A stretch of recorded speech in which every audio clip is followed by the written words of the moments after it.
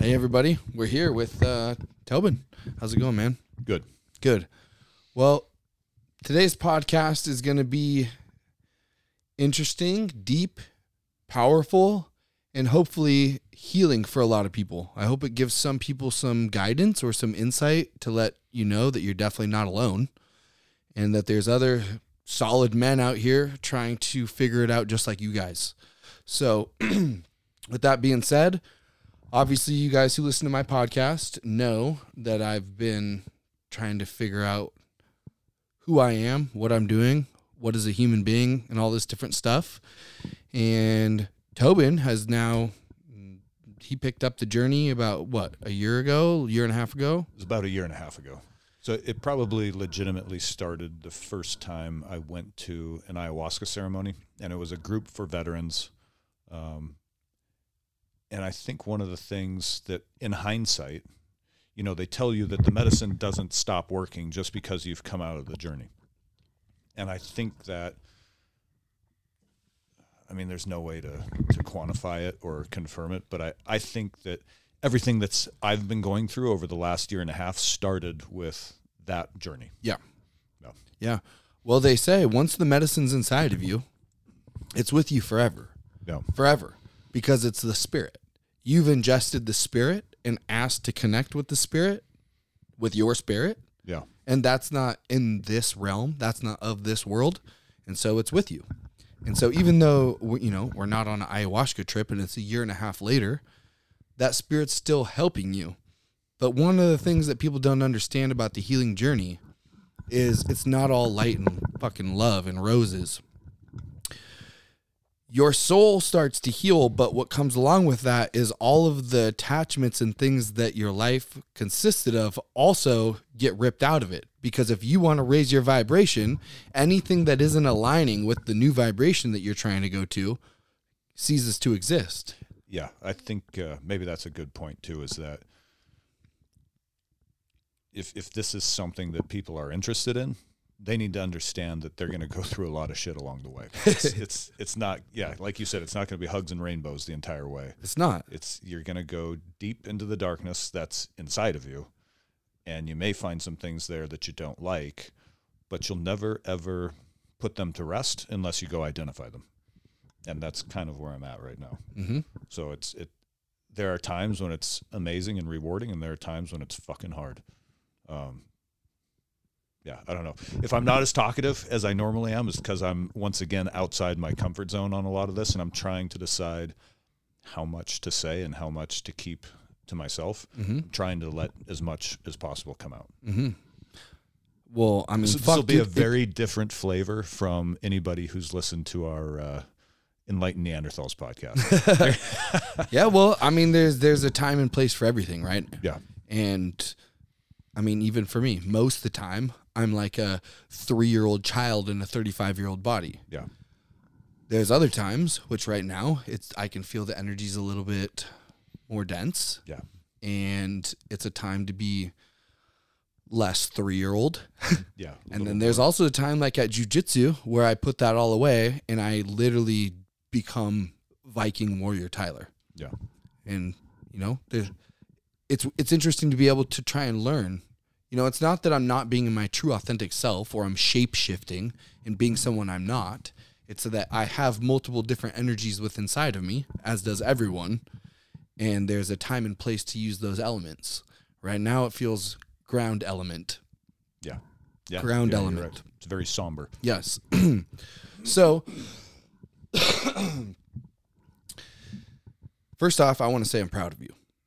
Because what you're doing, like man to man, brother to brother, is pretty fucking admirable, if you ask me. Because most dudes are not actually man enough to say they have problems or faults or that they fucked up or anything like that. They have way too much pride and ego. Well, that was me. Oh, me too. Me too. And so, real recognizes real. And I've had to walk the journey and say, oh, I'm not perfect. I'm not king shit. I'm actually have a lot of wounds that need to be fixing or healed rather. And then I see my brothers walking the path too. And it's like, fuck yeah. If no one's giving you an attaboy, I'm giving you an attaboy. So I'll take it. So anyways, what originally even got you to start this path, or how did you even know about it?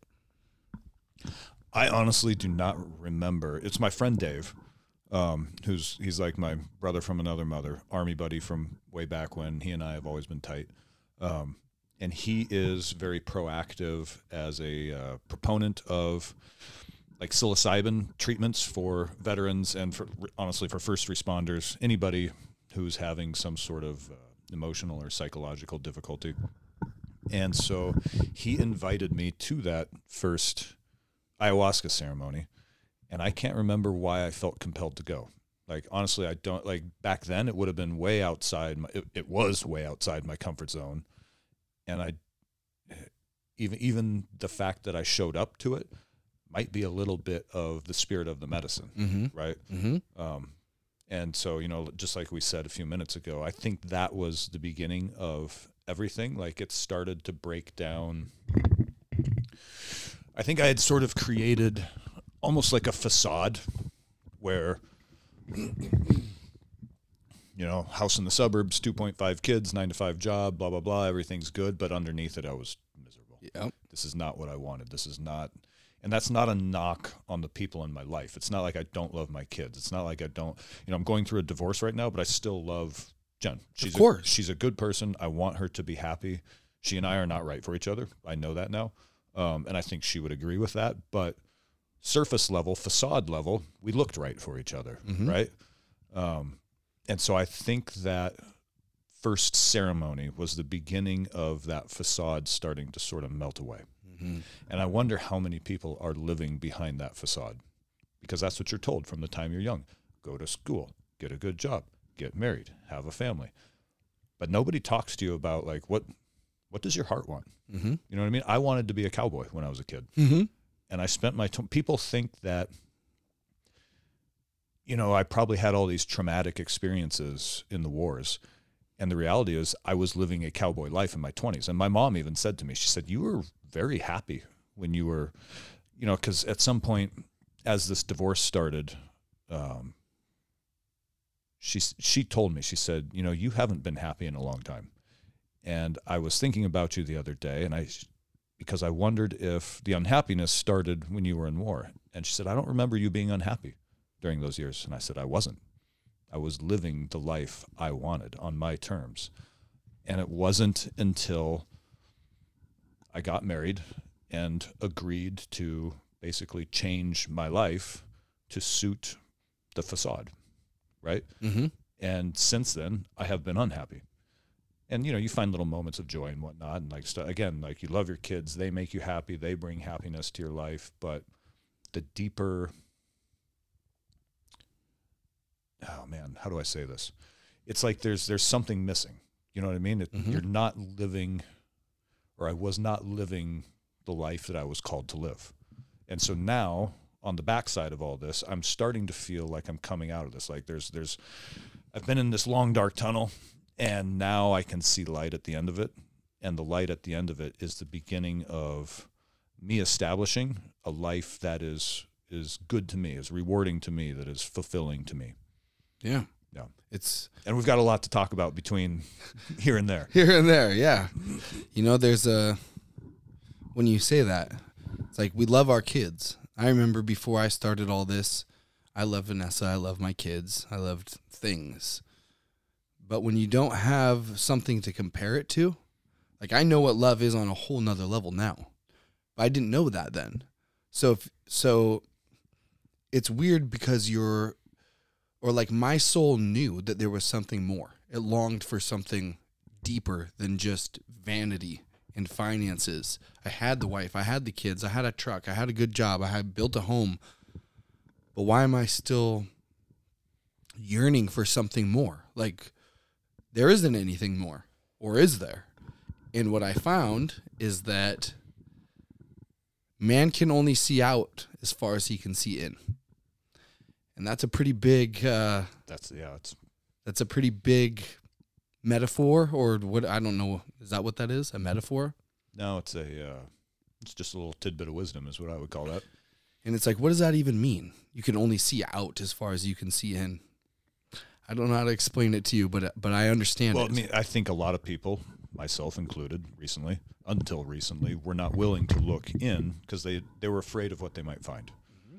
And so then that puts your outward look very surface level. So you say, I'll be happy if I have a new truck, or I'll be happy if I have this, you know what I mean? It's like people call it retail therapy or whatever. You feel good for a minute when you buy it. Yeah. And then within an hour it wears off, and that new truck is just a truck.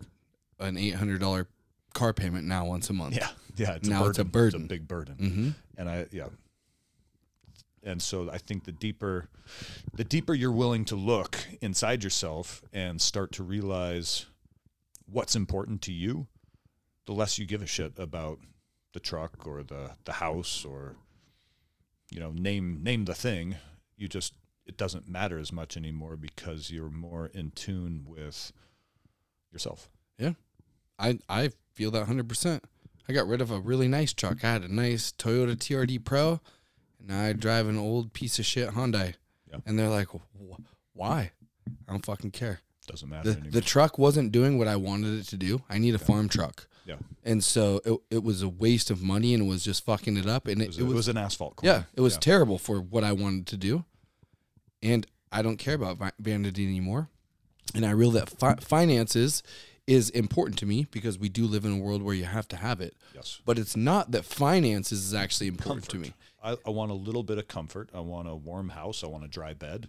And I want to know that there's a little bit put aside so that if there is some fucked up situation, I've got a little something put away for a rainy day. But I'm also beginning to really believe in abundance. Mm-hmm. That as long as I am putting forth positive energy, like with my Training Northwest classes, mm-hmm. people just keep showing up. Yeah. And so I don't even worry anymore. I used to really stress going out to the range that, like, is the class going to be good enough? Uh-huh. Now, when I'm driving to the range on a morning where I'm teaching, I am concentrating on putting myself in a position where I'm going to give energy to these people. Yep. I'm going to give of myself energy to these people, and I know that the next class will then be full.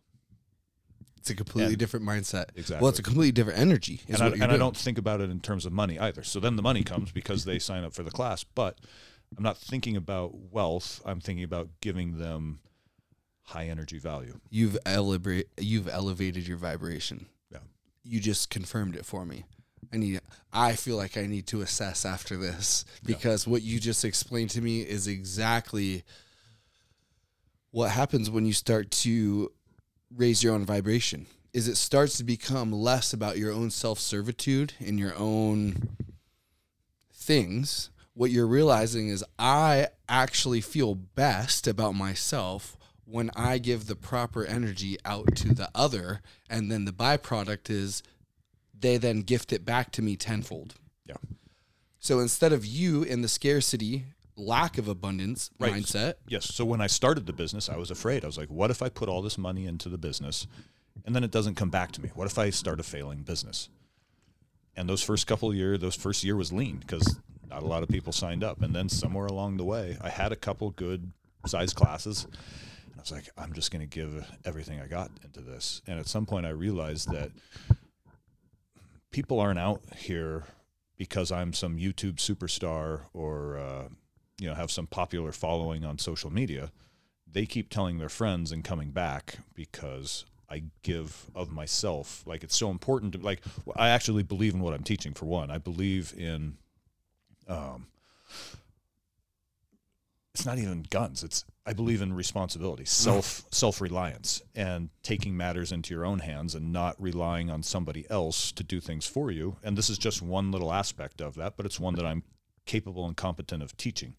So then, because I believe in the message and I believe in what I'm doing, and it's important to me that these people take something away, it's very easy for me to just give energy and not I don't worry so much about,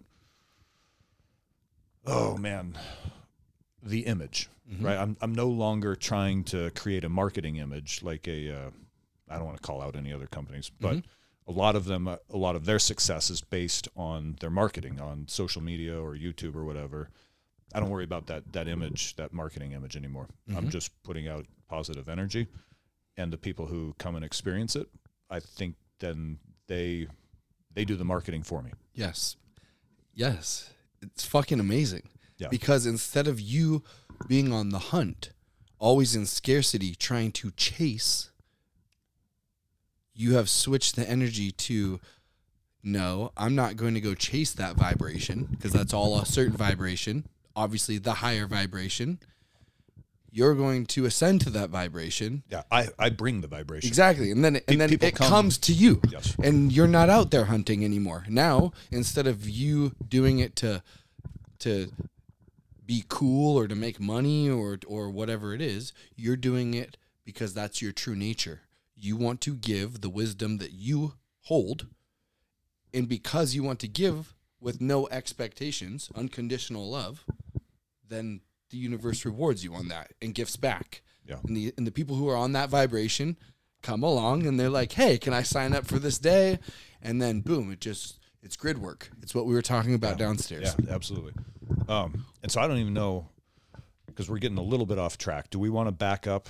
And I want to take this wherever you want to take it. I think we should start with the mushroom ceremony that you and I did with another friend from the gym, because this is really, so I say that it began 1.5 years ago at that first ayahuasca ceremony. But what came after that was sort of a slow grind and a slow realization. And then shortly after my ex-wife and I separated, and I was in a dark place. Mm-hmm. I know. I felt you. Very fucking, like, bro, and I'm, okay, like I said, we're going to get a little, Yeah. I came very close to putting my pistol in my mouth several times, like dangerously close. Okay. And then there was a day where here we are in Western Washington, winter is coming. The rain's been, we've had this El Nino winter. We've had insane amounts of rain. We had a nice weekend, sunshine, blue skies. And I texted you and I said, hey, this would be the night to have a mushroom ceremony with a couple of the core guys from the gym. I'll invite them all out. And then I said, oh, by the way, I'm going to add this other person in who I think they need a little bit of just I've been around them. Even as low as I've felt, I've also noticed that this person's going through a tough time and I would like them included. And you were like, yes. Yes. And I didn't know it at the time, but congruently or at the same time, parallelly, yeah. the word? Fuck it. In parallel. It is now. In parallel, you had been texting this same person and they had been interested in a mushroom ceremony. Mm-hmm. And then the way it worked out, none of the core guys could show up. And so it just ended up being the three of us. And it was like, the stars aligned on this one. This was supposed to happen this way. Yep. And so that night was this other person talking about their failed relationship. And it was like someone was holding up a mirror for me. And I didn't say much that whole night because it was their night to vent and their night to unload. But I also took a huge amount of value out of that because, like I said, this person held up a mirror and showed me all the things I had been doing wrong for the last 10 years in my marriage. It was your night to listen. It was my night to listen. And from a woman's perspective. Yes. And so that was a Saturday night. And I had what I thought was a herniated disc in my spine at the time. Remember, I could barely move. Yeah. So I was Why don't you stop right there and explain just the setting? Where were we? We were out behind your house on the trail at the little, there's almost like a little hut out there, and there's a fire pile. It's a perfect spot for the ceremony. Uh-huh. And Tyler had made, like, because my back was so fucked up, you had made me kind of a little bed with a foam pad that I could lay down on because I was in extreme amounts of pain. Like, ridiculous amount. You couldn't sit down. You couldn't bend over. Yeah. In fact, one time I fell off of that fucking thing because I wasn't flexible enough to have balance, and I literally went flopping off the bed.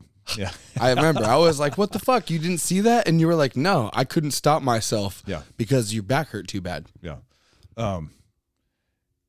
And so following that ceremony, that was a Saturday night. Tuesday, I had an appointment at the spine clinic to have my back looked at. And I was driving there, and I had a podcast on. It was the Sean Ryan Show, and it was a man named Tom Satterley who he's also been through the ringer with PTSD and divorces and alcoholism, etc. And, sometimes when you're driving and you're not really paying attention completely, your mind's kind of wandering a little bit. But he said something that just caught me. and just sucked me in. I thought, oh, I'm going to start listening to this. And I listened intently for a few minutes, and I was like, fuck. Because for 15, 20 years, I've been the guy who says, I don't have PTSD. I don't need to go to any kind of treatment for this. There was no one traumatic experience that like scrambled my eggs. But listening to him talk about his life after the military and just the downward spiral, and I went, oh, fuck me. And I looked up symptoms of PTSD, and I started going down the list. Yes, yes, yes, yes. And I got to about number 10. And I was like, oh, shit. I think I got this. Yeah, I'm 10 for 10 on the first page. Yep. And just sort of having that realization was, in a way, that lifted a big weight off of me, because at least once, like I told you guys downstairs an hour ago, what is the first, when you're a Boy Scout, what did they tell you? What is step number 1 if you think you might be lost in the woods? Admitting that you're lost. Because until you admit to yourself that you're lost, you can't begin to come up with a plan to get unlost. You're just wandering around. So step number 1 was saying, all right, fuck, I have PTSD. Mm-hmm. And it's not like you're going to magically cure it. But like I said, this huge weight kind of came off my shoulders, because I thought, or not thought, but now it's okay. I know what I'm dealing with. Mm-hmm. And then it was as I left that spine clinic that you called me and were like, hey, bro, there's an ayahuasca ceremony Sunday night that I just got invited to, and there's an extra spot, and I thought of you. So here we are. And I was like, this is terrifying. I don't want to go do ayahuasca right now because it's not fun. Uh-huh. But everything is lining way too, like, it's too obvious. Yeah. This is something I need to go do. Universal language. Yes. So then fast forward a couple days to, we rode together to the ceremony. Mm-hmm. And I don't even know if I've told you this until now. There were a couple points on that drive to the ceremony where I almost pulled over because I was like, bro, I'm in the medicine. Mm-hmm. And I am too fucked up to drive. Mm-hmm. And I can't even remember, like, because I was I don't really remember all the things you and I talked about, but a lot of the clarity that I needed didn't come that night. It came before we even drank the tea, talking to you in the car, which is fucking wild. It is fucking wild, because you don't actually need the medicine for this stuff. Exactly. The medicine is there for us when our pride and ego, we can't figure out how to push it aside. So in that particular realm, when you were driving, not being able to fully put your attention on me, yes. You're trying to pay attention to the road. In hindsight, I should have pulled over because I was fighting back the medicine. Mm-hmm. Because I was like, I have to concentrate. We're in heavy traffic. I need to pay attention, but I am going, like, I can feel myself going in. Yep. But I need to not. Yeah. and it's like, what should have happened? Hey, Tyler, I'm going in the medicine right now. You got to drive, bro. Roger that. Yeah. Right? Yeah. But I was still telling, I was like, we haven't even drank tea. Why is this? It doesn't matter. But, yeah. It's the spirit. It's the spirit, not the medicine itself. The medicine itself is the body of it. So piggybacking off of that, some of the lessons that you were receiving on mushroom ceremony night were kind of the foundation for what we were talking about in the car ride. Truck, yes. Yeah, it was very much a little bit of like integration. Yes. But as we started that integration, I started going in again. Mm-hmm. And we should have just pulled over and gone in. I want to actually talk about one of the things that we discussed and uncovered on mushroom night. Okay. About the on-off switch. Yes.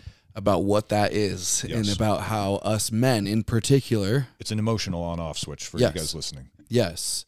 So me being the facilitator, Stones and Bones shaman around the campfire, holding space and just trying to, hold a nice container of safety and comfort and protection while I was watching you and the other person integrate, discuss, analyze, digest, compute. I had got this feeling of I used to do exactly what Toby's doing or was doing. Yeah, turn off. Turn off. Yes. It was like this thing of, hey, I used to do that. I used to do that all the time because I didn't know that I was doing it. Yeah, and just to kind of elaborate on the off switch itself, it's useful in war because bad things happen and the mission has to continue. So you just snap, you turn off your emotions, and you Charlie Mike, continue mission. Yep. And that is, it's necessary for your own survival and for the survival of your friends, because just because something bad happened to one of them, there's still 9 more to protect. Compartmentalization. Exactly. So you flip those emotions off and you continue the mission. And the next night there's another mission. So you leave the off switch off. And the next night there's another mission. So you leave the off switch off. Yep. And before you know it, you get really good at flipping that off switch. And then you come home and there's no more war.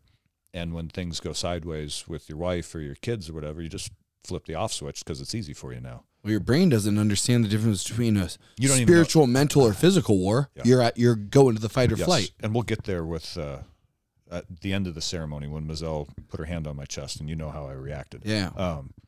But back to your point, is you may not even know that you're using the off switch anymore at some point. You're just going about your life as normal and leaving kind of a trail of wreckage behind you because it's easy for you to just turn it off and keep going. Like everything's fine. I don't know why is everybody so upset? I had no idea that I was doing that. I didn't either. I don't think we do. Until we sat around the fire, I had no clue. And I think that's the trickery of it, right? If we knew that we were doing that, Right. we wouldn't be doing that. But we don't know. And not only that, until I was ready to hear what you would have to hear, I would have told you to go shut the fuck up. Yeah. You don't know what it's like to be me. You don't know what I carry in my pocket or what I stand for. Yeah, totally. Total pride and ego of like literally fight you to the death if you even try to get near any of my wounds. Yes. Oh, that's another great point, is that all those wounds, then you put up, it's like metaphorical armor around your wounds to protect them. Yeah. Because if they get ripped open further, then they might bleed more. So you start placing armor around your wounds and around your heart so that wound can't be damaging to you anymore. And if someone gets close to your armor, starts trying to take that armor off, that triggers that fight. You're going to fight viciously. 100%. Because you're not going to let that wound get reopened. That vulnerability is just too much. Yes. You literally fight to the death to make sure that no one ever energetically starts doing operation on you. Yeah, 100%. Not until you give them consent. Yeah. But that's also where the healing's at. Right. Well, so now taking, we're getting on. I think we're going all over the place. Fuck it. But taking that armor off is the beginning of healing, and that's another one. I'm not even going to pretend I have the answers to that because my armor is still very much there, and it's going to be. This is the hard part. We said it's not all hugs and rainbows. Getting that armor off is going to fucking suck. Yes. It's probably one of the hardest things that you could ever do in your whole life. I would agree with that 100%. And I've had little glimpses. That first ceremony, we took heart medicine, and it didn't just peel the armor off a little bit. It fucking blasts it down like a tornado, and you feel incredible. Oh, my God. But the problem is when it wears off, that armor starts to slowly come back on. The benefit of it, the beauty of it, is that it lets you know there's something different. This armor does come off. There are cracks in it. And this is how you can feel. I can't imagine feeling like that daily. Right? You can. But until you understand how to harness that power, because that power, if you don't know how to harness it, that's a powerful feeling. And you could use that, and that could just literally gorge your shadows of desert and fill your pride and ego up this big and destroy you. Or through time of learning this self-mastery journey, you can acquire that and harness that as the ascended masters. Yeah. But you don't see, I can't imagine a 20-year-old kid being able to rock that feeling all day, every day. Yeah. You know what I mean? Yeah. It's the world is also extremely cruel. Oh, sure. You got to have a little, like, there are people out there who you need to be able to put up your armor when they come around. Uh-huh. But then I guess the skill is, how do you take it off when it's time? Yeah. That's the skill. That might be the real like Jedi master level. Put it on when you need it, take it off when you don't. That's my metaphor of the sword, of the on-off switch. If I'm going to war, I'm turning that motherfucker off and we're going to get down. Yeah. However, when I'm at home in my community with my wife and my kids and my animals, I want that thing all the way up. I want to be the most loving, tender, kind dude they could possibly be around because I don't need to physically protect them. I need to emotionally and spiritually protect them. Yes. Give them that loving reassurance of, okay, even when we're spinning out of control and it's chaos, we run back to dad and he says, everything's going to be all right. Yeah. Okay, we're good because dad said so. Yeah. But before I did that, I turned that thing off. I tell them, fucking leave me alone. Yeah. And now they're lost wolves by themselves. Yes. And hindsight being 2020 is when they're most obnoxious, is when they need you to grab them and pull them closest. 100%. That's and their I'm fucking guilty of it too, where I'd be like, hey, can you fucking stop and just give me some space here? Like, you are being really obnoxious right now. Yeah. But that is them needing you more than any other time. I agree. So that's the on-off switch. And it's shitty to say these things because then it feels like you failed as a parent. And that's probably what keeps people from really going inside and evaluating these things, is because you're admitting some big failures. Like, I have fucked up big time with my kids. And it's... But you're righting that wrong as we sit here right now. You're saying, hey, look, Dad. I mean, not look, Dad, but hey, look, kids. Dad's not perfect. Yeah. And neither are you. No one's perfect. We're a human being. What I'm doing is showing you that we're going to make mistakes. There is no written in stone way to do this. But a proper man says, hey, I fucked up. And this is what I'm doing to fix it. And this is how I'm going to go from now on. And that gives them permission to say, hey, I messed up. This is where I messed up. This is what I'm going to do. And this is how I'm going to fix it. If you don't ever do that, then you teach your kids the same fucking thing. And the legacy goes on and on and on. Repeats. Uh-huh. Yeah. Yeah. So that's part of my motivation too, is like, I can already see my older one, he's starting to have that armor up, right? And it's like, fuck, that's mostly because of me probably. And so now I have to figure out a way to reverse that, which starts at home with myself. And that's the shit. Again, it's not all hugs and rainbows. You got to go in. There's going to be a lot of difficult self-reflection, just like you know what I mean? Just to sit here and say, like, I didn't do a good job as a dad. Well, you're not done. That fucking sucks. You're not done. Yeah. Your kids are still young. Yeah. You don't know that you didn't do a good job. You might have not started off doing very good. You're doing better right now than you ever have. Yeah. You know what I mean? Like, when we go to jiu-jitsu, we fucking suck. Yeah. And then we start learning. Oh, shit, I keep turning away. I get choked out. Every fucking time I put my arm out, I get arm barred. Okay. And little by little, we start retracting things in. Little by little. And then you can't say, oh, I suck at jiu-jitsu. Well, I did when I started. But I'm growing. You're learning. You're teaching your children what most men will never, ever, ever fucking admit. Or even know, for that matter. So that on-off switch, I think it's an important thing for us to understand that maybe we are using that ourselves. Oh, we are. You know, and when are we turning it off and when are we turning it on? Because for me, mine was more like a dimmer. Mine was more like I just dimmed it way down. I didn't turn it all the way off. Sure. But it was, I cared about my kids and Vanessa, and that's about it. Yeah. Well, that's not good. Right. And so when we were talking in the car on the way to the ayahuasca ceremony, we were talking about the energetic swords. Yes. Yes. That's what it was. That was another great revelation, because I know for a fact that I have put some energetic wounds into my older son in particular. And how do I now, knowing that, how do I heal those? Because he's going to put armor around those. Or how do I help him get his armor down so that he can heal them? And how do you do that in a child? Because their understanding of the world, like you and I are figuring this shit out like in midlife. The fuck do you explain this to a 10-year-old or an 11-year-old? I think they understand it easier. You're probably right. I seriously do. Because their hearts are more open. Mm-hmm. That's the other fucking thing that makes me feel terrible. His heart was more open, and I put a wound in it. Mm-hmm. God damn it. But also, like what we talked about, is something that I never got that makes me really proud of you, is that I never got my wound extracted by the person who gave it to me. Got it. I had to extract it myself. I had to find it. Yeah. I didn't even fucking know what the problem was. And then once I addressed it, was like, oh, and then I have to figure out how to take it out. When it could have just been taken out by the person who gave it to me had they acknowledged that they gave it to me, even if it was unintentional. It's an energetic wound. When I'm told, and I don't remember verbatim what it was or exactly. I'm just saying, like, as a kid, let's take something like, what do you want to be when you grow up? An astronaut. You'll never be a fucking astronaut. Well, why not?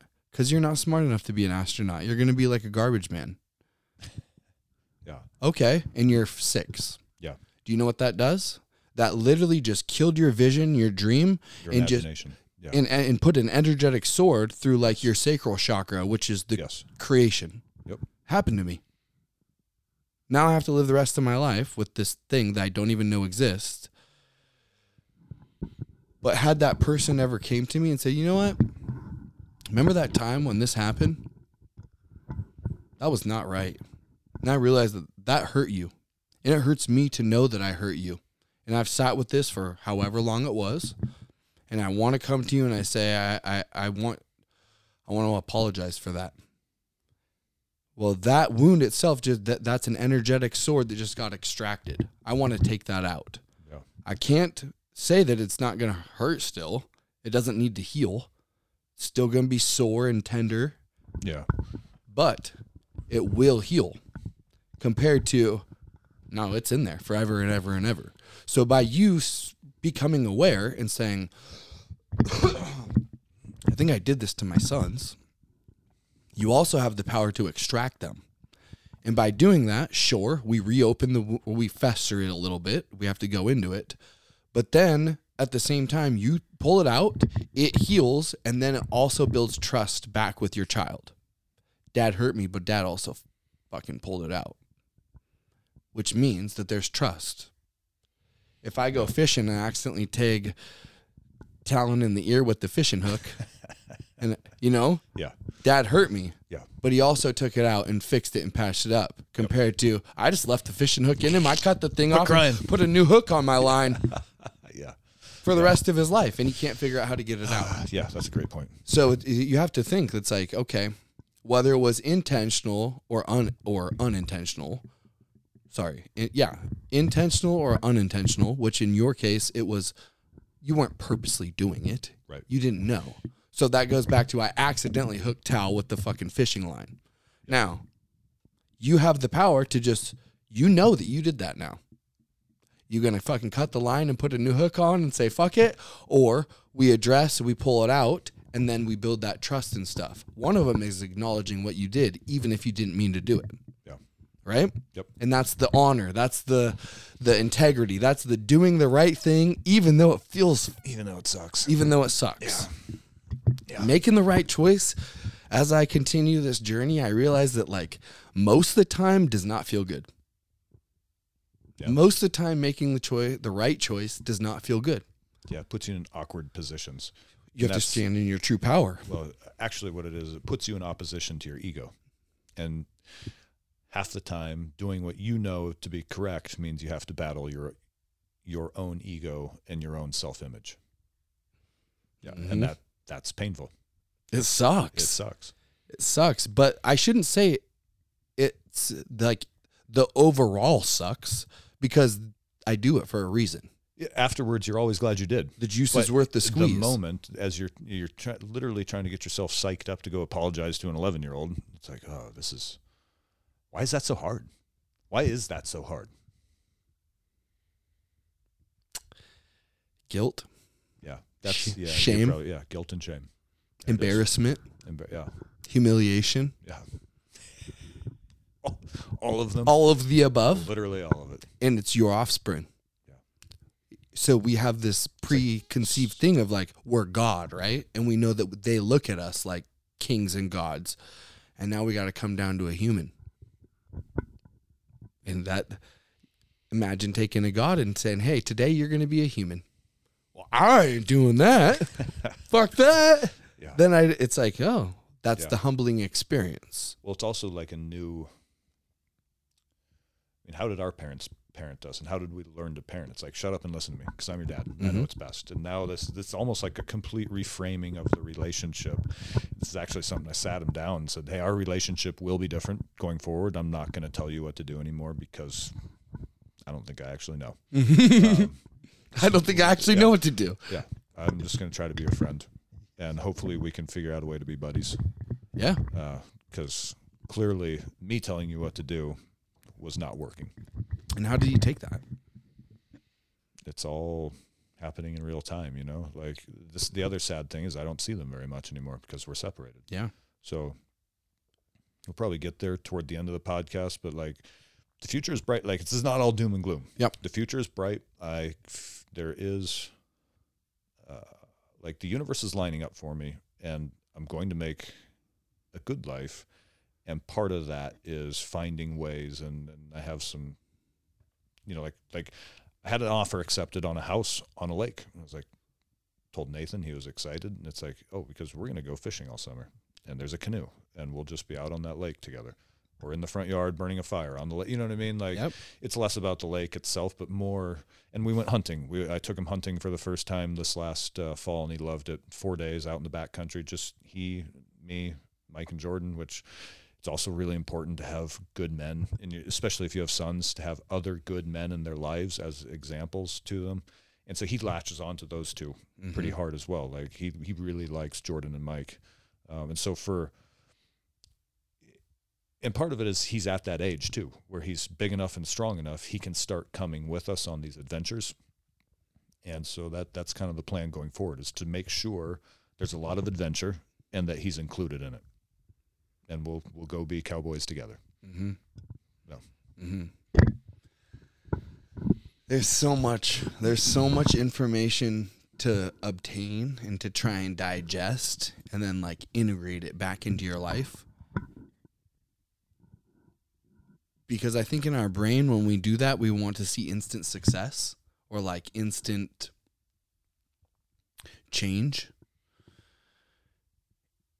And what I've noticed is like my own patterns, my own shadows. It's a constant thing every day. I have to put them in check every day. I told you about the time, like me yelling at the kids about going to sleep.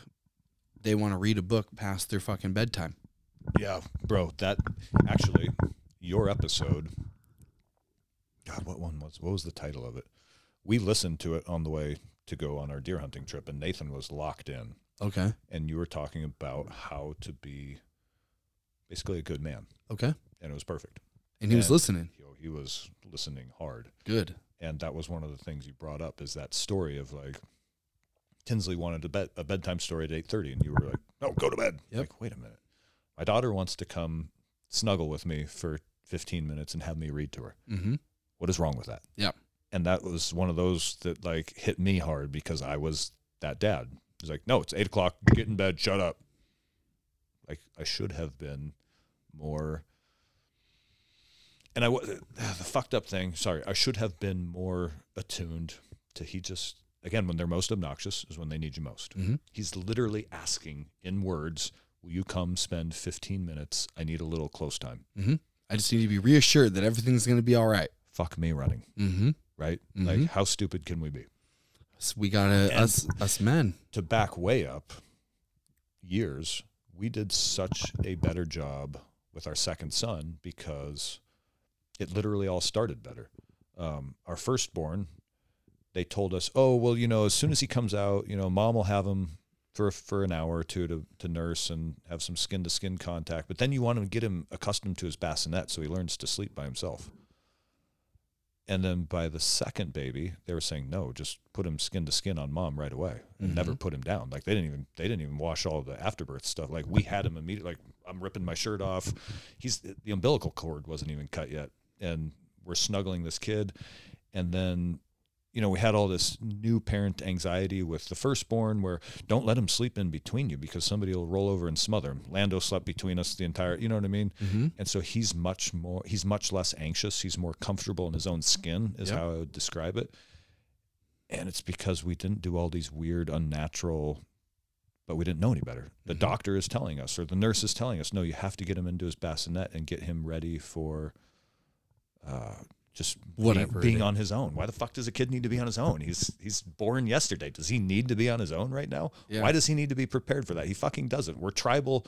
We are pack animals. We don't need to be preparing to be on our own. We need to be preparing to be a part of a tribe and to learn how to interact with the tribe and be emotionally available to the tribe, which putting a fucking kid in his bassinet is the exact opposite of that. You're teaching him to close himself off from the tribe. He's isolated. He's separate. Yes. He's all on his fucking own. Yeah. And man, you want to talk about like really an experience in sort of primal emotions and actions is after he was born. Jen had a really difficult birth with firstborn. And so she was so exhausted, they put her on sedatives and just put her down for like 24 hours. Or actually, I think we were in the hospital for 3 days after he was born. Wow. It's all a blur.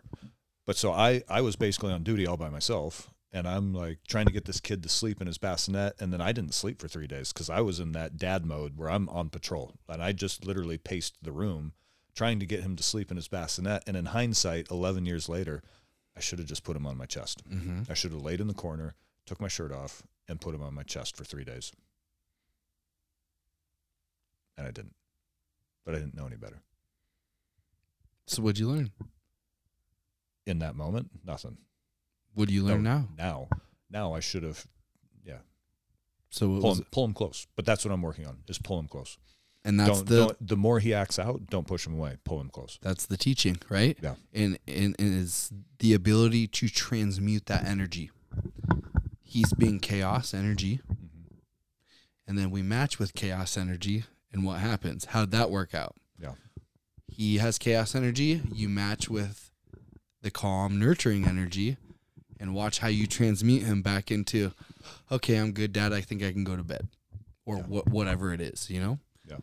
Well, that's what we're learning, right? That is the literal lessons that we're trying to figure out right now is on a micro scale, what we have going on in our homes, but look at it at the macro scale. You have parents matching each other's energies of chaos, and look at where we're at. The world wants to blow each other up. Yeah. I got to pee. That's fine. We're almost at an hour, and really? I'm going to roll a joint anyways. Oh, perfect. Cool. Okay, we're back. We're back with the with a 48-hour detour or layover. There was some technical difficulties. We had a little bit of mushrooms before we'd started. It was meant to be a microdose, but we have never eaten fresh mushrooms before, and we ate a tiny, tiny one. And apparently, they were way too strong to be doing a podcast. So instead, we put a pause on that and sat down and hung out for hours and talked and laughed and danced and played and imagined and learned. Had a fucking phenomenal afternoon. Yeah. And it's worth mentioning that what we looked at was we're looking at these mushrooms, and had we dried them out, it would have been a tiny little piece of mushroom. So we thought, no big deal. It's a microdose. Turns out that fresh mushrooms apparently are much stronger than dried mushrooms. Yeah, and I've heard the opposite. Have you really? Yeah, I've heard like if you ate 1 gram of regular dried mushrooms, that's equivalent to 10 grams of fresh mushrooms. I can say from a sample size, experiment size of 1, it's incorrect. That 100%. Yeah. So it's a good thing that we only ate a little one, and it's a good thing that, it's a really good thing because I guess that is exactly what I needed that afternoon. Me too, man. And we got to play our drum and the Shruti box and talk about all the things. So I don't remember really much about where we left off, or I know we were kind of rambling a little bit, but let's talk about the ceremony we were invited to, because I think I had mentioned that after the ceremony here with the other friend from the gym, that then I had gone to the spine clinic that following Tuesday and had this sort of, 2x4 hit me in the face, like, hey, dumbass, you have PTSD. And then it was that same day that you called, said, hey, we've been invited to this ayahuasca ceremony this weekend, and to which I agreed. And so then I think we also hit on the fact that as we were driving there, I almost had to pull over because I felt myself like going into the medicine. Mm-hmm. And I started to have some pretty significant revelations, but I was also fighting the medicine a little bit because I was driving, which sucked. I would have, if I could do it all over again, I would have just pulled over, tilted the seat back, and let it happen. Yeah. But then we got to this place where we were going, which that in itself was sort of surreal. And in hindsight, knowing what we know about the owner and how he may or may not have revealed that he was a Knight Templar in a past life, the house kind of makes sense. Yeah. Now that I'm thinking about it, like, this person is extremely wealthy. Yep. And so I remember backing into the driveway, and I looked at you and I said, we're walking into this, and as far as we know, there could be 12 people in there waiting to murder us, and we have no idea. Yep. Which, again, a little bit of foreshadowing, finding out if that guy was truly a, Templar. Yeah. Then that might make a lot of sense. It would have. What's weird, though, is that, like, even going to a house that I've never been to before and staying the night, even in another dude's house. I didn't feel afraid. I just felt like they might try to murder us. And all I can think is, like, okay, yeah, let's see how let's see how that works out for you. But at the same time, I know that we're going there to heal. Yeah. There shouldn't be a war. I've never heard of like a war going on in the middle of healing unless I'm being suckered in, right? Well, I just mean, the whole thing could be a trap. Yeah. It is. It was interesting. So yeah, keep going about the ceremony. Can we say the woman's name who led it, or should we just call her the guide? Just call her medicine woman. Medicine woman. Okay, so we met the medicine woman, and what did we do to begin with? Because there was a while where we were just hanging out there. We went down on the dock. Yeah. And there was a lot of chatter, and before those ceremonies, I'm always nervous because even when I didn't know it was coming, I was nervous because I was being told what was coming. And so going down on the dock for small talk was like, me too. Can we please? Me too. I'm pacing. Yeah, exactly. I feel like a tiger in a cage, yes. and I'm just pacing back and forth, because it's spiritual war. It's spiritual jiu-jitsu. Yeah. Yeah, you're not going into a fun experience. You're going into a very difficult experience. And so then I guess we went upstairs and drank the tea. Yeah, well, we sat down, and it was very small. It was private. It wasn't like at a big ceremony, which I'm used to going to. And it was just all men. Mm-hmm. I've never had that either. And so for me, like, it felt so calm. Okay. I felt like it was so mellow. There was no fire. There was no, it was very, very mellow. Their energy was not hyper masculine, though. So it wasn't, because my first ceremony was with a bunch of special operations veterans, and it got downright feral. Yeah. Even before the ceremony with that group, it was actually a lot of fun because the bullshit session outside was a little more animated. Different, yeah. Yeah, exactly. And so I guess then in that ceremony with all the SOF veterans, like I said, the energy got very feral masculine to the point where, like, I had such bad BO, and I was like, why do I smell so bad? And then later everybody kind of said the same thing, and I'm just speculating here, but my personal opinion is because the energy was so masculine in the room that everybody was putting off testosterone BO. pheromones. Yeah, exactly. Yep. Exactly. But I actually had I've drinking ayahuasca tea only twice. Mm-hmm. And both times now it has been very mellow for me. I don't have these, or I guess in my sample size of 2, I've never had the really intense experience that some people talk about. Mm-hmm. So I actually just and I was relieved for it. And maybe this is, if it's true that grandmother knows what you need, maybe both times I just needed a mellow night.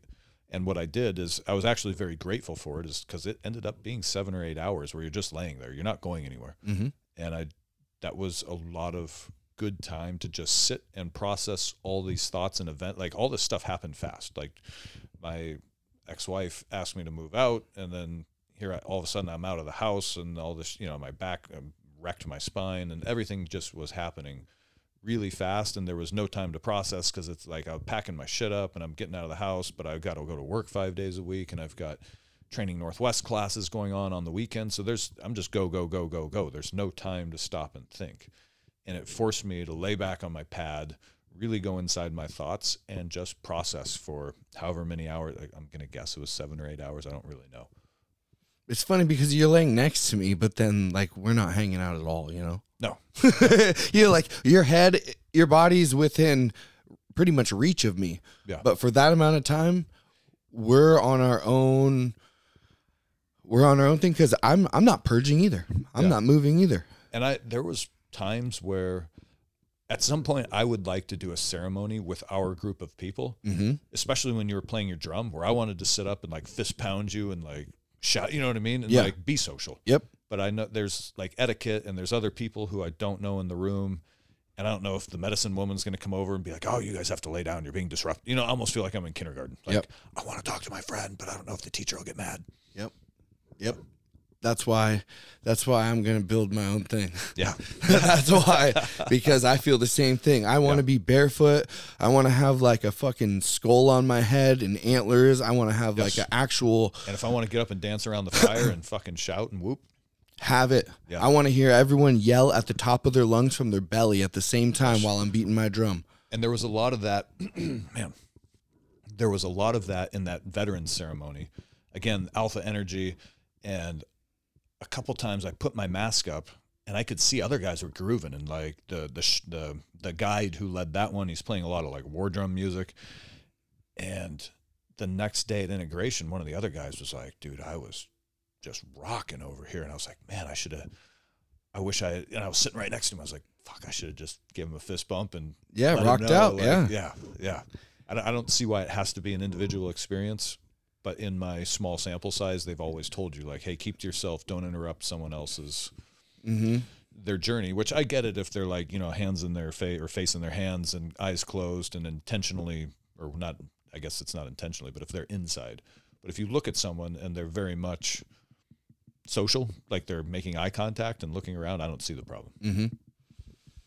I don't know. I'm not a Shipibo tribe healer. Yeah. In my mind I get both. I understand both. And so that's where it's like you just got to pick what medicine man to go to because I think recognize other people's cues. Like if someone's trying to be inside or if the medicine is taking them inside. But usually then like if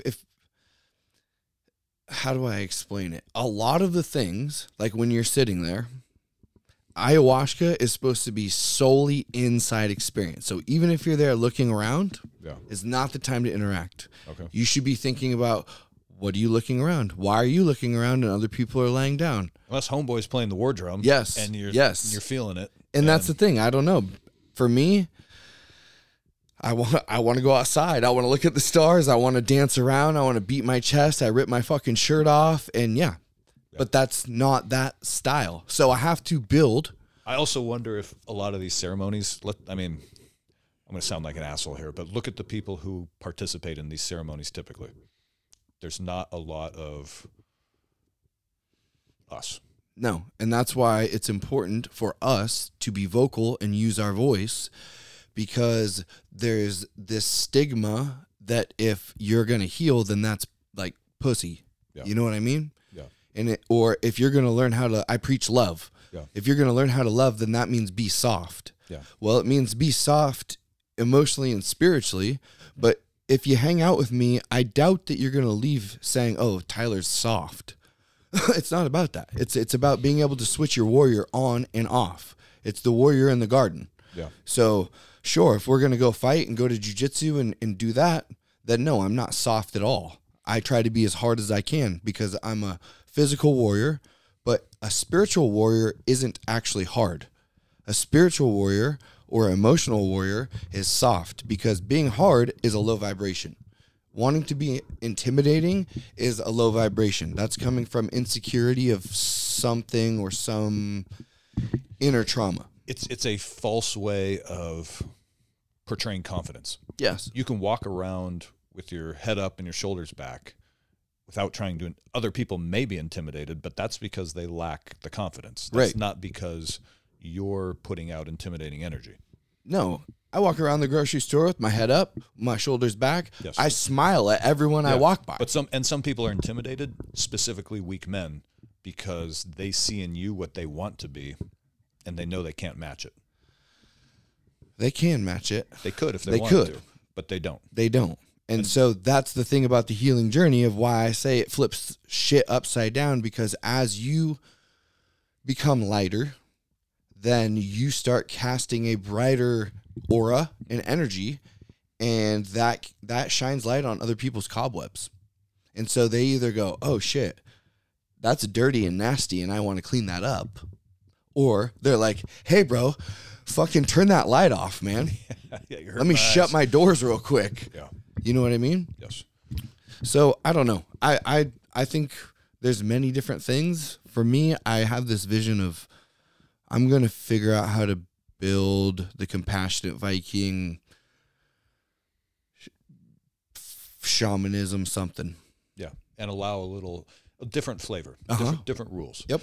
And it might be that your forte becomes alpha males. We may end up with a whole bunch of veterans out at Tyler's place, because out here you're allowed to put a wolf head on and fucking howl at the moon and, stomp around the fire, and it's not required that you sit and be quiet on your pad. Yeah. And I think I have a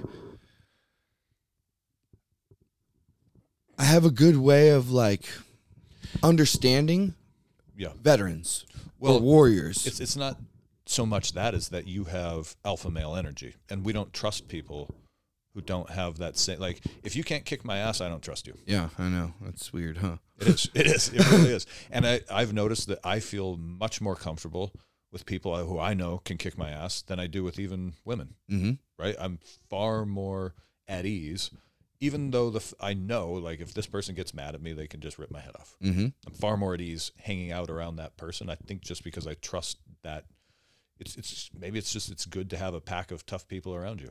Well, yeah, And because like, then hey, you don't have to be the number one protector. Yeah. If you're around a bunch of women, then you're the protector, right? So you're going to be, your senses are heightened. You can't really surrender very much. Yeah. And we're pack animals. So I always say, like, I never felt afraid in Afghanistan on my 2 deployments with the Ranger Battalion, because I was with my platoon of Rangers, and I just knew that these are some bad dogs. And if we get in a fight, some of us may get hurt or killed, but I always knew that my pack would win. Mm-hmm. And it was different as a CIA contractor, because you didn't know the guys as well, and so there wasn't that familiarity. But I feel like when you sit in a group of people and you gain a little bit of familiarity, then there's a whole lot of trust there, and that allows you to sort of lower your anxiety. Yeah. Yeah. Yeah, trust, love. Yeah, exactly. It's love. It's love. Love and trust. And it's like, so you just told me that love is what made you believe how to be a good warrior. Yeah. So there it is. You know, it's like, no. And the same thing is when we go to jiu-jitsu. We talked about it the other day. Some people are going to jiu-jitsu to win, to boost their pride and ego, to make them feel good. Yeah. Other people are going to jiu-jitsu for friends, to gain knowledge, to become a better version of themselves, to be a better protector for their family and their community. And it's not about winning. It's about just doing the best that you can do. Yeah. And it's interesting for me to be able to step back and see how I used to behave, of so much like judgment and bitterness, almost resentment towards, I would say, the world. Mm-hmm. And that doesn't mean that I think it's okay now. It's still not okay to be like, not healthy or anything like that. But I see, rather than like being angry at them, they're like lost children. Mm-hmm. They're doing what they've been told. And it goes into that thing that you just showed me. Yes. That just popped into my head. Yes. Is that Toby has a... It's a real quick description, is just like the atoms in a molecule are held together with an energetic bond, so too can be two people. And what that energetic bond is depends on sort of the feeling and emotions you share with each other. So if you spend your internal energy focusing on your enemies, then that bond, you are bonded with your enemy while you're thinking about them, and that bond is hate. So if you are wasting your internal energy thinking about the people who, or I guess anything that you might consider an enemy, then you are giving your energy to hate, and you're creating a bond between you and this other thing that is hate. But if you spend your energy thinking about the people, or I should say thinking about positive things or people who make you feel good, then that energetic bond between you is love. So think about Sunday afternoon after we turned off the recorder. We shared a whole lot of energy, and it was definitely love energy. Yep. Right? So I guess when you listen to, I get caught up in it too on YouTube, and Jesus Christ, I opened Twitter today, which was a fucking mistake because it's just rant after rant after rant and negative comment after I couldn't find a single fucking positive thing on Twitter today. I actually, at one point, I was like, you know what? I'm actually going to scroll this, finding how long does it take me to find something positive? Oh gosh. And after 3 minutes, I couldn't find it, so I just turned it off. So if you open your phone and spend 20 minutes scrolling Twitter, you're just giving all your energy to this hateful thing.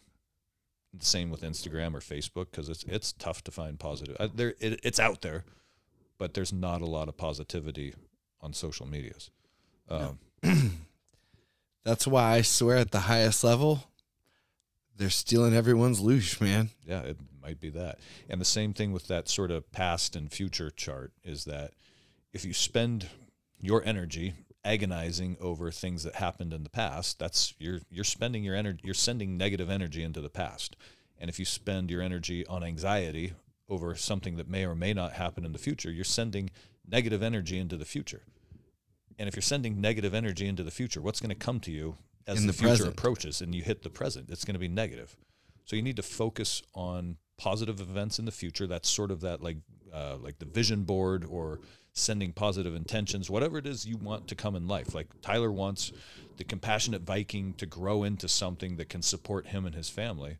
So he needs to spend time thinking about it, making plans for it, all the positive things that can come from compassionate Viking. And the same for me with Training Northwest. And that's what I've been doing in the last couple of, I think we hit on that the first half. Like I've been focusing on the positive, focusing on giving good energy to the customers who do come out.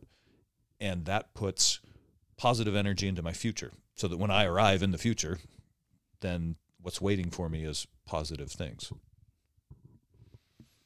And that all ties into quantum mechanics too. Quantum mechanics, like this sounds all woo-woo, right? But if you get into quantum physics, which is, I'm not going to try to explain it because it gets over my head fast, but the reality of quantum entanglement is that if you're putting out positive energy, then that entangled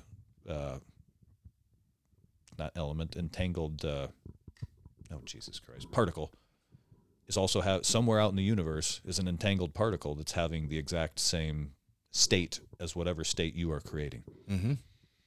It's wild. Yeah. It's wild, but it makes sense to me, dude. Yeah. All right. So now positive energy, Yep. Back to the ceremony. Throughout the night, I was in extreme pain again because we're laying on these little foam pads. I've got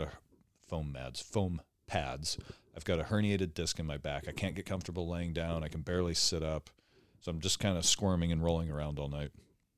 And throughout the night, the medicine woman, she would come over to me and she'd whisper, "Roll over on your stomach." And she'd put one hand on the base of my spine right above where the pain was. And with her other hand, I couldn't quite see, but, she's sort of like waving it up and down my spine and then lifting her hands in the air and like she's flicking a booger off or something, opening the window, using a raven feather to ostensibly fan bad energy out the window. Condor. Was it a condor feather? Okay. And so throughout this process, she did this probably 4 or 5 times throughout the night. And in my head, I was kind of like, this might be a bridge too far for me. But I'm not going to say anything. We're in someone else's house. We're guests here, guests of the ceremony. Who knows? Maybe it helped. I mean, it can't hurt anything. Right. Come out of the medicine sometime in the wee hours of the morning, go to sleep for a while, wake up. My back is still, excruciating pain. And the same thing the following morning at work. However, the following morning, this is like a Tuesday morning now, I'm at work and I'm bending over to pick something up and I went, holy shit. Like it hit me. I was like, wait a minute, I'm bending over and picking things up and moving around. And right then my phone dinged. And yes, the medicine woman has a cell phone. Mm-hmm. And it was a text from her, and it said, "How is your back?" with a smiley face. And I was like, holy shit. She texted me like the moment I realized it's gone. So this is either the biggest coincidence in the world, or she took all of that. Oh, actually, I should add in one thing before I say this. One of the things I realized during that ceremony is I needed to go home and apologize to my ex and the boys for all of it that is my fault. Mm-hmm. All this PTSD, any ill effect that has come to the family because of me, I need to go apologize. And so Tuesday I had made up my mind. I'm going to stop by the house on the way home just so I can talk to him and say, hey, I need to talk to you guys for a minute. And it was right after that I started moving around well. And then she texted and said, hey, how's your back? And I said, okay. This is the greatest coincidence in the history of coincidences, or she knew the moment that all that pain lifted. And she went, oh, hey, how does it feel? Yeah. And I did. I went home that night. And it wasn't like some grand apology. I just said, hey, I need to talk to you guys for a minute. I just want to apologize for everything over the last 10 years. I know now that I have this condition called post-traumatic stress. You guys don't need to, like telling the boys, you guys don't need to worry about it, because now that I know what it is, I can figure out how to deal with it. Yep. Step number 1, admitting you're lost. Yep. But then let's go backwards in time, back to the ceremony again. And again, no like profound revelations during the ceremony itself, but then maybe the most profound revelation of the entire thing was, as you and I were fixing to walk out the front door Monday morning, mm-hmm. and she said, hey, lay down. I want to put some eye drops in your guys' eyes. And I'm grouchy because my back hurts, and I just want to get fucking going so I can go lay down in a real bed. I was like, okay, fine. One more. Again, we're guests. One more. Can't hurt. So she put these eye drops in our eyes that burned a little bit. So my eyes were closed, and I was kind of blinking a little bit, and I couldn't see anything. And she very lightly laid her hand on my chest, and I jumped and I framed up like mm-hmm. I was playing defense on the mats. Yep. And she said, see, your nervous system is so wound tight, so ready to fight right now, right here, no matter what. And I was like, holy shit. She just, I understand what PTSD is. Yep. Just by this woman laying her hand on my chest and me jumping ready to fight her. Now I know. It's just so many years of running in the red zone. In a war. Exactly. Even if there's no contact, you're still on high alert. Yeah. The moment you roll out the gate, you're on high alert until the moment you're back in the gate. You're ready to fight right now. And that's what it is. That's what and that doesn't mean that it goes away, but to be aware of it and to understand that, like, when the kids are pissing you off or they're not listening or whatnot, like, it's not time to fight. It's not time to fight. And so you have to understand that. And so now, once you do understand it, now you can start to be like, wait a minute, am I ramping up? Or do I need to go stand in the garage and breathe for 5 minutes? And your nervous system, too, when it does that, that's also where your on-off switch is. Yes. Because when in war, it's time to fight. Okay, it's time to fight, and off switch. Turn off all empathy. Right? All empathy. All empathy goes We're off. going full Terminator. Yes, exactly. Did we hit that on the first half, or was that later I think we when did. we were talking? No, I think we hit on the on-off switch. Okay. But I just made that correlation of it's yes. like the nervous system and the on-off switch. They're in conjunction. Mm-hmm. They're all on one switch. Yep. The fight or flight snaps into fight mode, and the emotional off switch snaps off at the same time. Mm-hmm. And we have to be able to. That off switch is on your heart. That's where your love is coming from. Your compassion, your empathy. Yeah. And so it's like, okay, we have reactions, you know? We have reflexes. But if your eyes are closed and you're laying there, can I come up and put my hand on you without you flinching? Yes. Or if you do, can you still keep your... It's hard to demonstrate an emotional reaction to someone. She showed it to me with a physical reaction. Mm-hmm. Like, it was undeniable, right? I framed Jolted. up so fast, ready to fight, and all she had done was laid her hand on my chest. Yeah. Very softly. Yeah. Like, hi, Toby. Yeah, and you're exactly. Like, kill. Yes, yeah. Yeah. It's good that you're, like, becoming aware of that, mature enough that you can actually be like, oh, shit, I'm doing this. Most people don't even, they just run a program all day, every day. They're asleep at the wheel. Mm-hmm. But I was too. You know what I mean? Me too. I mean, up until 2020, and in a lot of ways, they call it the Great Awakening because I think the pandemic woke people up to a lot of things. And, you know, there wasn't a lot, maybe there was a lot spiritual about it, but it didn't feel spiritual to me in 2020. It felt political. Mm-hmm. But the political awakening led me to a spiritual awakening. Mm-hmm. Because the political awakening is downstream of the spiritual awakening. Sure. Yeah, maybe it's like a you just swam up barrier the river to further. entry. You got to get through one before you can get to the next one. Yep. Yeah. Yep. Yeah. And 2019, I was fully asleep at the wheel. We all got to start somewhere. Yeah. And the thing is that we're all on the ascension path, whether we know it or not. Yeah. Whether you're doing a good job or not. Yeah. You could think that your life is to just wake up and go to Subway and put salami on after the bologna. Yeah. And then retire when you're 65 and die and rot in the ground. Yeah.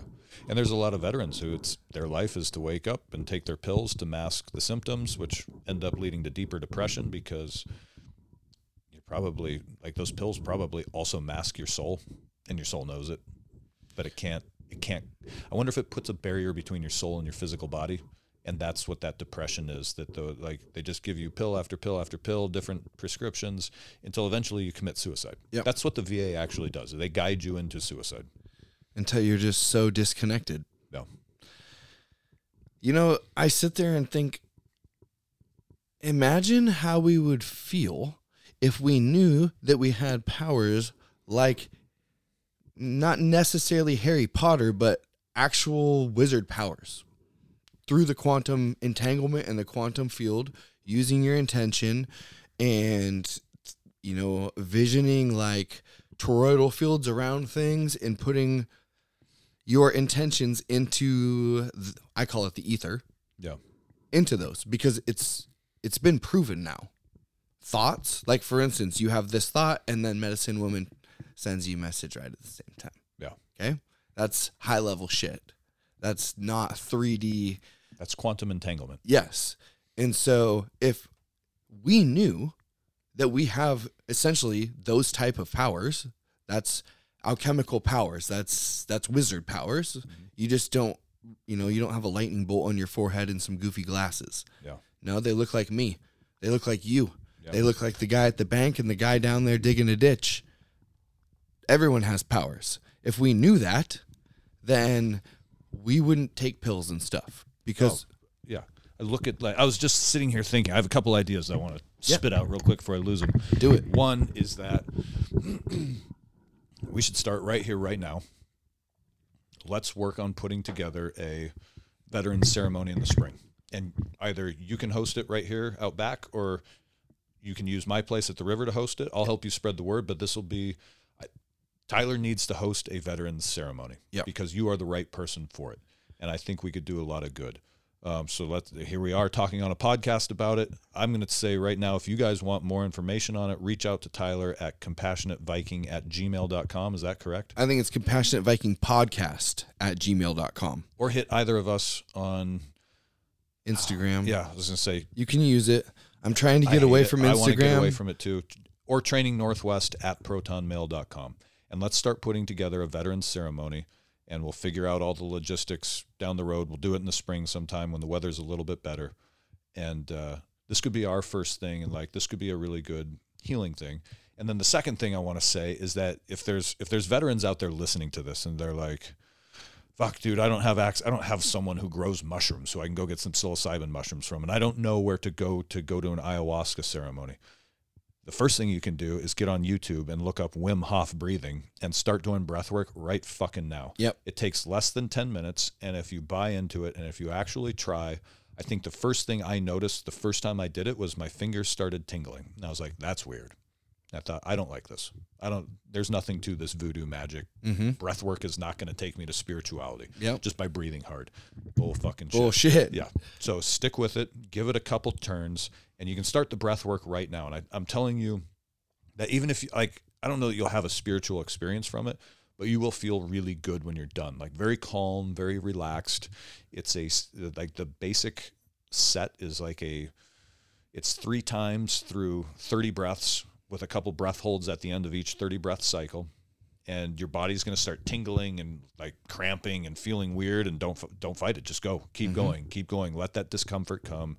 Do the breath holds just as he describes. I think there's literally a video on YouTube where he just, it's not even, there's nothing to look at. It's just you hear Wim telling you, okay, go in, and you hear him breathing, and you just breathe along with him. Yep.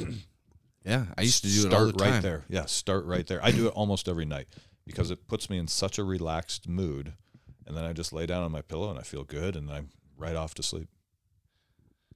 Yeah, I used to do it all the time, and then I get in the ice bath, and I've traded it out for going outside barefoot and chanting with my drum. That's what I do now. There's also a lot of science to ground it. Walk outside barefoot, stand in the dirt or the grass barefoot, because it reduces, like, your body has a static electrical charge on it. You're made of atoms and molecules, so you have electrical charges to your body. And so standing on the earth helps even out your plane, your voltage between yourself and the earth. And it actually allows, there's a guy on Rogan just talking about the science of it all. It allows your red blood cells to spread out into a more homogeneous mixture, whereas if your red blood cells have a lot of charge to them, then they highly charged particles do what? They start to attract each other and they clump up together. Mm-hmm. So if you ground out those charges and let them become a little more on even plane with the earth, which is exactly what you're doing when we ground something in construction, like an electrical, run a copper wire to the earth. Yep. It's so that whatever is on the other end of that copper wire now becomes on the same electrical plane as the earth itself. So lower your body, or not lower your body, but put your body on the same electrical plane as the earth by grounding yourself. Mm-hmm. And then that allows, I think there's more than just your red blood cells to spread out and become more homogeneous in your bloodstream, but it's just one example that there is actually a physiological effect to grounding your body. Yeah, it's a type of medicine. Yes. All you got to do is go stand in the fucking grass barefoot, and you're giving yourself medicine. Go stand outside barefoot. Imagine that, right? Where they can't make money with that. Don't make your kids wear shoes. Let them run around in the dirt. Exactly. Exactly. I have linen sheets, actually. Do you really? Uh-huh. And it was interesting at first because I'm used to the microfiber cotton, whatever, super soft. Well, cotton's okay. Yeah, but it still produces static electricity. Ah, okay. And a linen has 0. Oh. So like restless leg syndrome, all that different stuff, I don't have it anymore. Oh, interesting. Because I lay in bed with natural fibers on me. Okay. Right. I learned about this a little bit ago. Yeah. But they're expensive. Linen sheets are expensive. Yeah. We got derailed a little bit. So we were talking about after the ceremony, Mazel laid her hand on my chest. She really, shit, I said her name. You're going to have to edit that out. Fuck it. No, okay.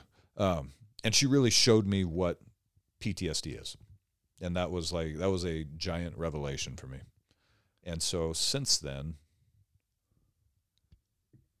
I guess I feel good. Not because it's gone, but because I know what I'm dealing with. And that is such a relief to understand what's going on with my nervous system, what's going on in my brain. And because that's, like I said, that's step one. That's admitting you're lost in the woods. Now you can focus on getting unlost. And so, one step at a time, and everything feels positive. Like everything's lining up. I'm moving to this house up here that I love. I love this area. I'm getting out of, I swore 8 years ago, I got to get out of the suburbs. I'm getting out. You're getting out. I am out. You are out. Yeah. And it's cool because when I asked you when you were moving in and you told me the date, at first, my initial instinct, the pride and ego, was like, oh, I want him to move up there tomorrow.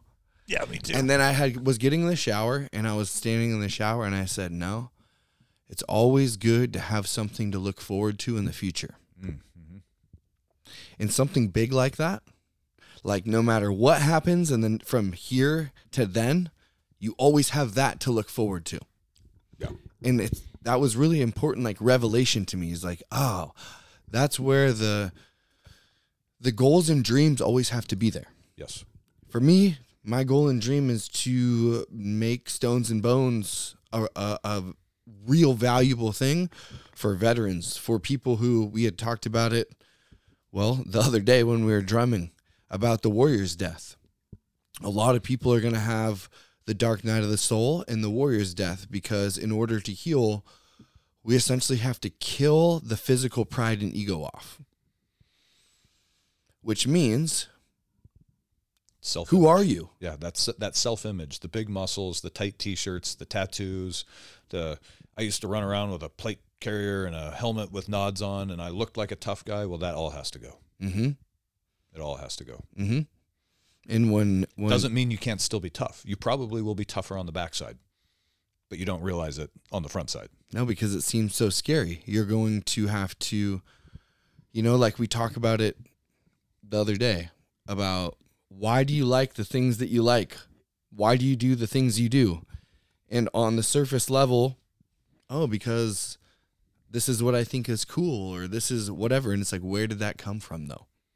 You like the stitching on those shoes? You like the material it's made out of? You like that the sole is 5/8 inch instead of 7/16 inch? Yeah. No, you've seen some celebrity or Hollywood or propaganda at the outlet mall or the mall or TV. You've seen it somewhere. The cool kid in your school was wearing them. Yep. Because he saw them on a commercial. Because Michael Jordan was wearing them. Yep. Yeah. Yep. Yeah. And so it's interesting to be like,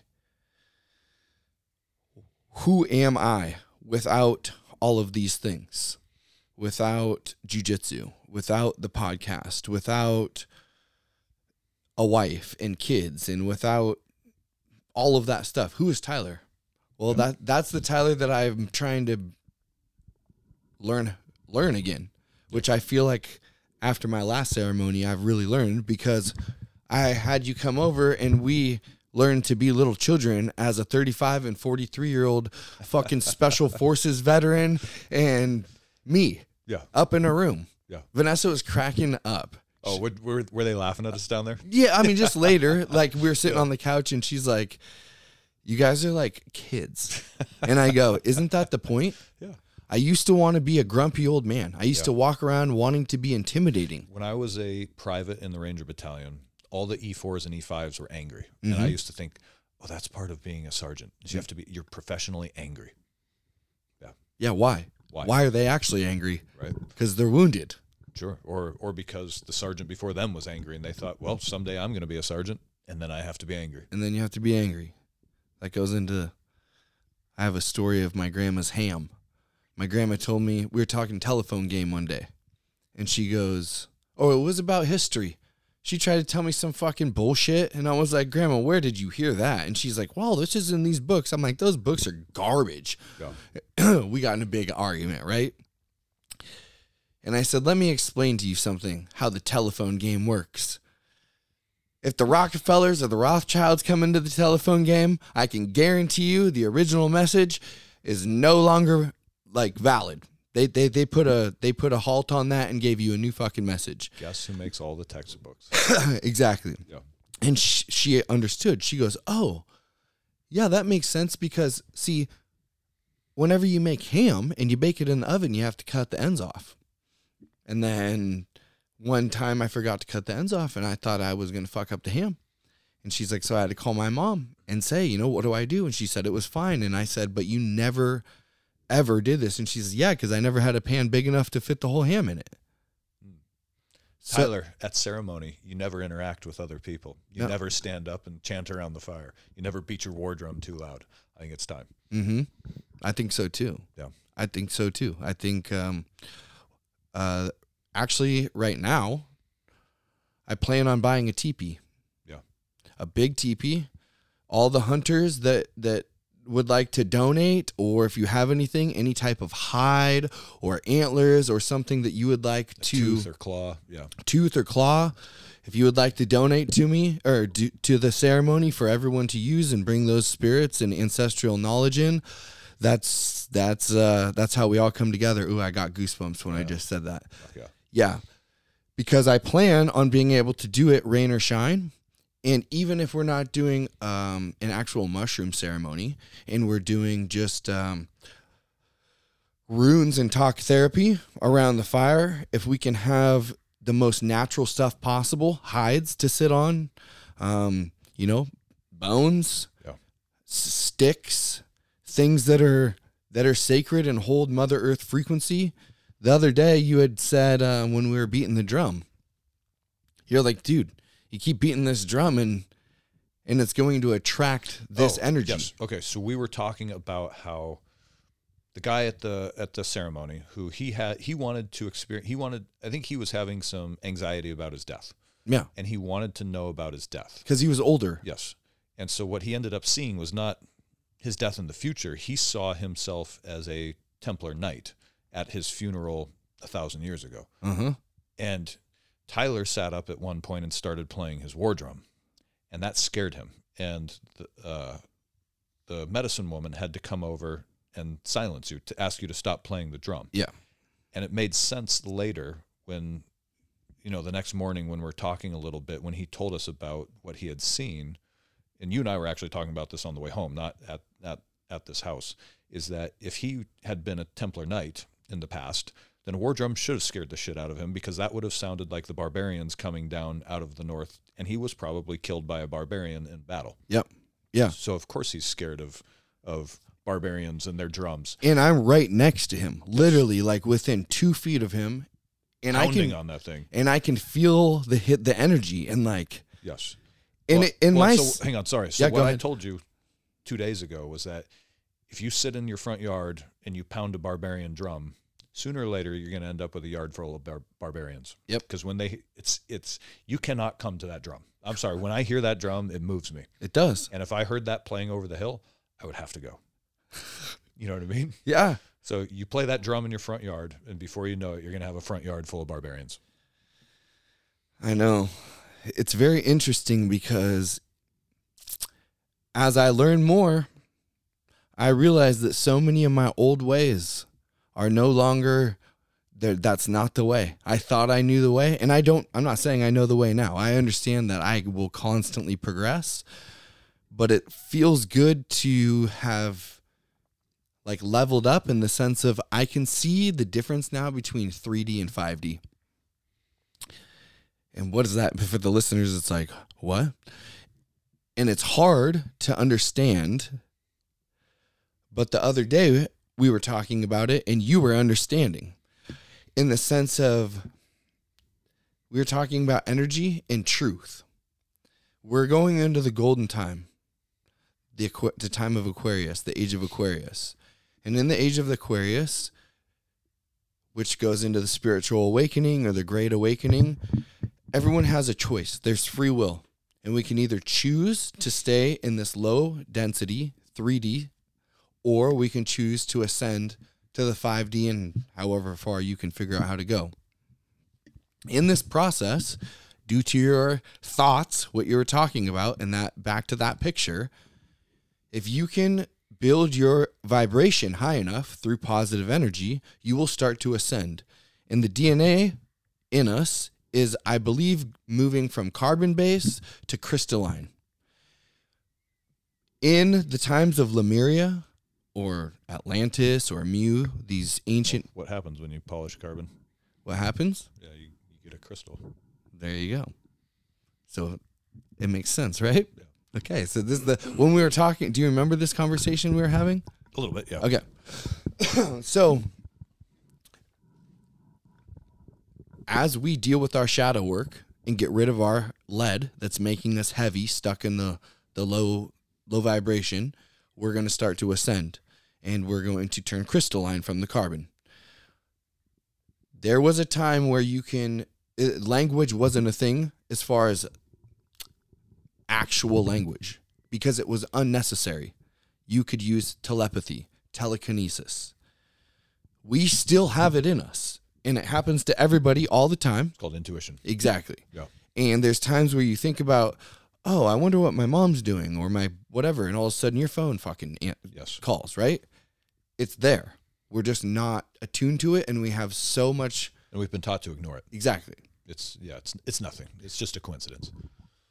But as you raise, then the truth has to prevail, because truth is lie is a low density vibration. Lying, deceiving, manipulating, that is not a high vibration. So therefore that can't exist in the 5D.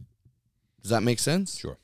So with that being said, we're going to see right now over the next little while a massive, massive shift in people's lives.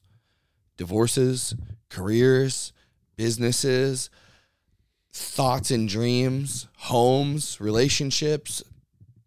It's all, the truth is going to be brought to the surface no matter what.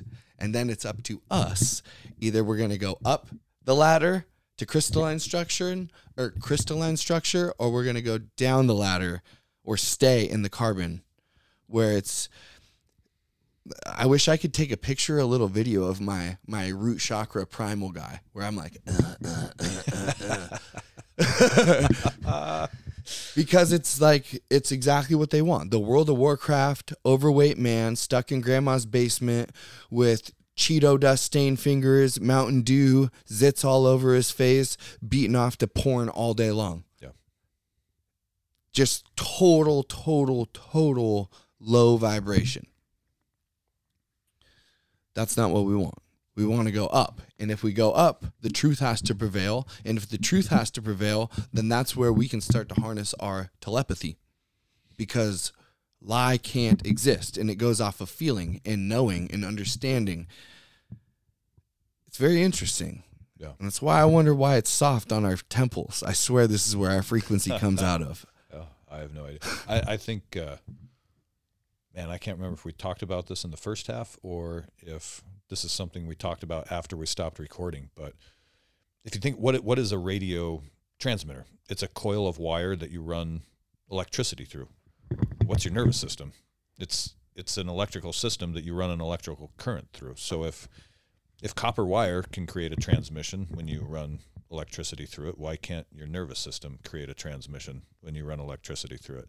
And I think that's why when you start doing these Wim Hof breathing exercises and all that tingling, and like if you're doing it right, your body starts to feel like the entire thing is humming, and it freaks you out the first couple of times. And I think that what that is you are firing up the generator and turning on the transmitter. And what you're feeling is those electrical signals just going insane throughout your nervous system. And so the more frequency you push through your electrical system, then the more electromagnetic radiation, like a radio wave, you're going to give out. It all makes so much sense to me. Yeah. Like, I don't know why, but it's like, I'm not confused by it at all. And talking to a good friend at work, the way he described it is he's like, where's your consciousness? I was like, oh, it's a good, where is the consciousness? Because I don't think it's in my body. Maybe it's a collective. And actually, I think consciousness might actually be a collective thing. And we just have a little snippet of it that controls, we're driving an avatar, right? We've got a little meat suit that we're driving around. And so if you think about it, that meat suit may exist for no other reason than it's a generator and a receiver transmitter. So you can use the generator, start doing your breath work, or you can use little cheat codes like ayahuasca or psilocybin, but fire up the generator, fire up the transmitter, and then you can start actually communicating that way. And again, it sounds woo-woo, but there is an electrical system that runs throughout your body, and it has a command center up at the top. And yeah, I don't know. You can't deny the fact. You can learn shit. You can literally like learn information by doing that. When you do that, you learn stuff. You get insight. I mean, think about us sitting up here the other day. Yeah, just people call it meditating. But why do you meditate? For insight. Insight. Right? Yeah. To find clarity. Yeah. And like in our case, it wasn't internal clarity. I mean, it was internal clarity, but we were doing it through an external process. Essentially, me and you did talk therapy on one another for like 5 hours. Yeah. Right? Yes. And what happened was, at the end of the day, I actually felt, and still do, more wise than I did the day before. Correct. Yeah, definitely. Well, we didn't do anything. We just ate a little bit of mushroom and then channeled and expressed ourselves and bounced it off and would validate. Okay, check. And then it was like all of a sudden we just gathered a whole bunch of new files for our little record book. Yeah. We weren't on the computer. We didn't look anything up. We didn't have our phones. We weren't on YouTube. It wasn't a podcast. We had no books. That's true. We learned stuff without any books, without any external. Well, actually, there was external source, but it wasn't external sources like most people would think of. Yeah, and we did. We learned a lot. A ton. Going through all this different stuff. Yeah, fascinating shit. And that's a good question for people to ponder. Like, if you're kind of on the fence about whether or not we're out of our fucking minds or talking about something that's real, is where is your consciousness? Where is it located? I don't think it's in my body. I'm fairly certain it's not inside my physical body. So where is it? Well, is your consciousness, or does it even have a where? Is it the one that gives you thoughts? Is it the one that's like talking in your head, or is it the one listening? Because who's who? So I think your mind is listening. Okay. And your consciousness is directing. And your consciousness is what can kind of wander off topic and go different directions, and you'll catch it like, oh shit, I'm supposed to be concentrating on this, but I'm over here thinking about what I'm going to do this weekend. That's your consciousness sort of wandering off. Your mind is probably the physical part that's in your brain that can, read a math book and tuck it away. Yeah, your pride and ego. You can store. Yeah, your pride and ego is also ideas that you've stored away in your mind. Right? Yeah, very important. Yes, very important. That's another thing is, I'm not against the pride and ego. We have to have that. Yo, fuck yes. We just have to understand its purpose. And that might be the true value of psilocybin and ayahuasca, is it allows you to detach. You get to look at your pride and ego from outside, and you detach from it so that it doesn't. It's your pride and ego that puts up the armor and the barriers. So when you can detach from it and look at it, then you go, oh fuck, that's where it's fucking me up. But there are parts of it I want to keep because they serve me well. It's almost like the gas pedal of a car. It's like the pride and ego is the gas pedal of the car. It doesn't drive the car. If you let it drive the car, it smashes into shit. It causes all the problem. Yeah. It's like your throttle. Yeah. It's what your competition, your fucking drive, all that stuff. Say it's your sword. I think you might have even said that in the first half. No one to put the sword away. No one to pull the sword out. Yeah, it's the sword. Yeah. But the sword needs to have something higher than it to wield it. And that's your soul. That's your spirit. There you go. Yeah. You have to learn to harness that motherfucker. Yes. Yeah. The soul has to be in charge of the ego, not the other way around. And I think for most people, that's where you get in trouble, is your ego is in charge. Yeah. Not to change the subject there. Do you have something else you want to say? No. One other thing that I was reminded of that I didn't want to miss is that, like, I'm happy about moving up to this new place.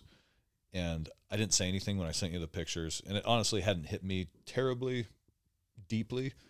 But I noticed that there was a really cool cedar tree in the front yard. And it's the first thing you said. Mm-hmm. And that took me back to my first ayahuasca ceremony, which you and I talked about in depth the first time I came on your podcast. Mm-hmm.